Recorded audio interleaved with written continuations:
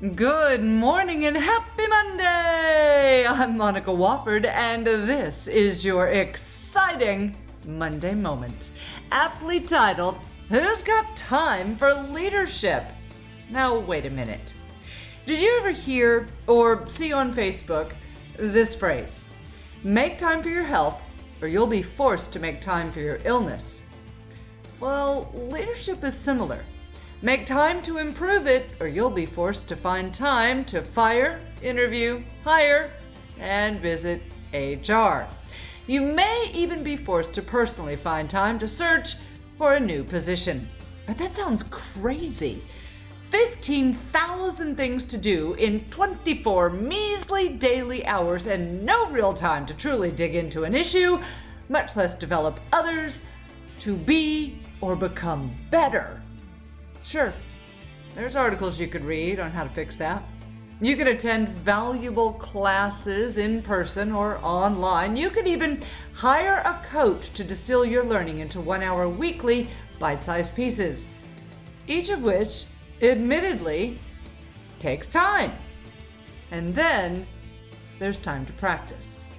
Or you could keep making errors, continue being fearless, and believing the problems around you have nothing to do with the way you're leading, and then make time for your likely exit strategy, or simple stagnation in your current position. Ouch. Perhaps in the moments of time you can spare, or those you can carve out, start first by making it your mission to make these 3 areas and actions your primary focus. Not only do you have time to get better, but you've got time to be a good leader. So grab a pen and your list, and let's do this. First up, prioritize people. Now, the task list is always going to be long, but when you're a leader of people, not action items. If you're overwhelmed, that means you're not delegating to or developing those people as effectively as you could be. If you're mired in drama, you're not nipping issues in the bud, or you might be letting every single molehill feel like a mountain. The key is to put the people you have the privilege of leading and the task of helping them get better at the top of your to-do list. Put each employee or manager, if managers report to you, and their name on a separate page or paper. Record the following: what they do well, where they struggle, and what is needed from you to help them get better. And no, swift kick is not an applicable action item. The size of your team you lead will determine the speed of your progress on this next step. But then take 1 item needed from you per person and add it to your list of important tasks to be completed. Build it right in to your daily to-do list and watch those people get better pretty quickly, barring any other exceptional issues, obviously. Second, keep you on your list. Now, many leaders do wake daily with the sincere hope of completing each and every item on their list. About as likely as Santa getting through all the naughty and nice kid list in one flippin' evening, it is that very hope and belief that leads to things like burnout. Instead of the only marker of success being that one has completed everything on that list, make the measure of success the completion of your top 6 priorities. Then make sure you're on that list of 6. Leaders who are highly driven regularly leave themselves off their own list. And they give, then give some more, and then end up giving all they've got, which turns into short fuses, barking of orders, and a real lack of patience. All precursors to burnout. So try this. Once weekly, record a task that you need to do for the primary purpose of making you feel better or giving you energy. Maybe it's read that report from start to finish, a task for me that would actually be quite draining. Or maybe it's buy a new outfit for the big board meeting. Some of you are now having an eye roll moment. Or maybe it's leave at frickin' 5 o'clock so you can see your kids before it's dark now at 5:30. Whatever the item or task is, make sure to keep you and your needs and the leadership of their priority placement on your list. You'll be glad you did when you start to watch your colleagues get crispy and you still feel like the Energizer Bunny.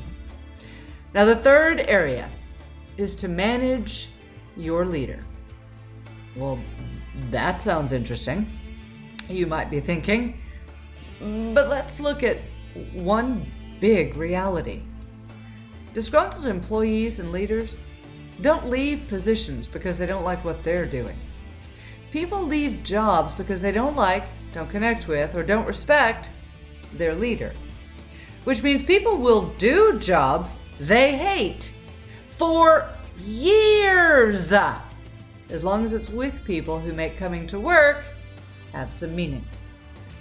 Your own manager may or may not fulfill that role for you, but it's your job in becoming a better leader to effectively manage his or her behavior, at least when in your presence.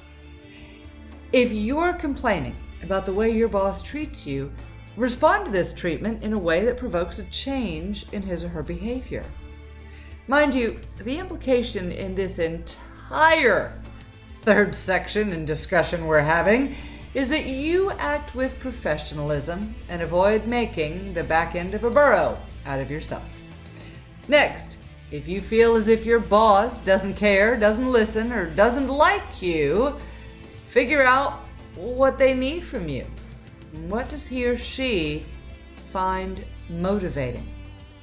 Influence their behavior by learning as much about them as possible. Much as you've made a list of those you lead, now make a list of the positive attributes, the not so positive ones, and the areas where you struggle with your own leader. In the areas of struggle listed, make it a point to do something different that reduces the struggle. Find help. Ask a colleague. Stop whining and make changes.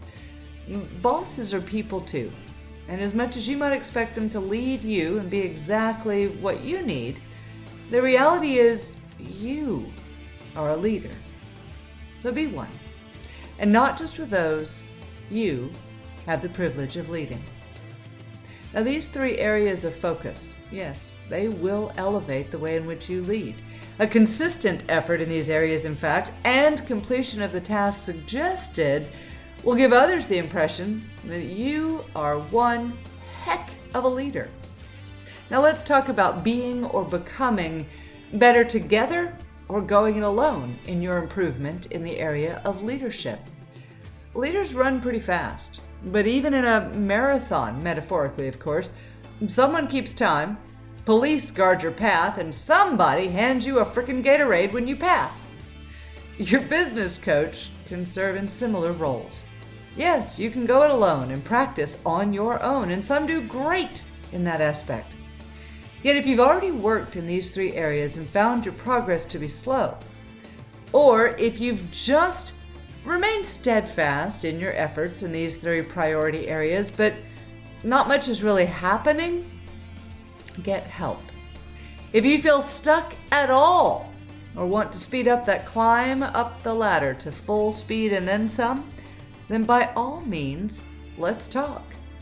You've read or listened to this far, so yeah, you're ready. It's a common question, but the answer's yes.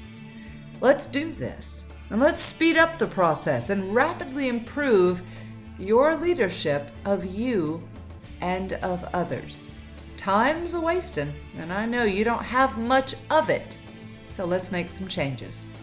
The number to call is 866-382-0121. Comes right to my office. Ask for Monica, and it will be a pleasure to connect with you shortly. I'm Monica Wofford, and that's your Monday Moment. Have a great week, and of course, stay contagious.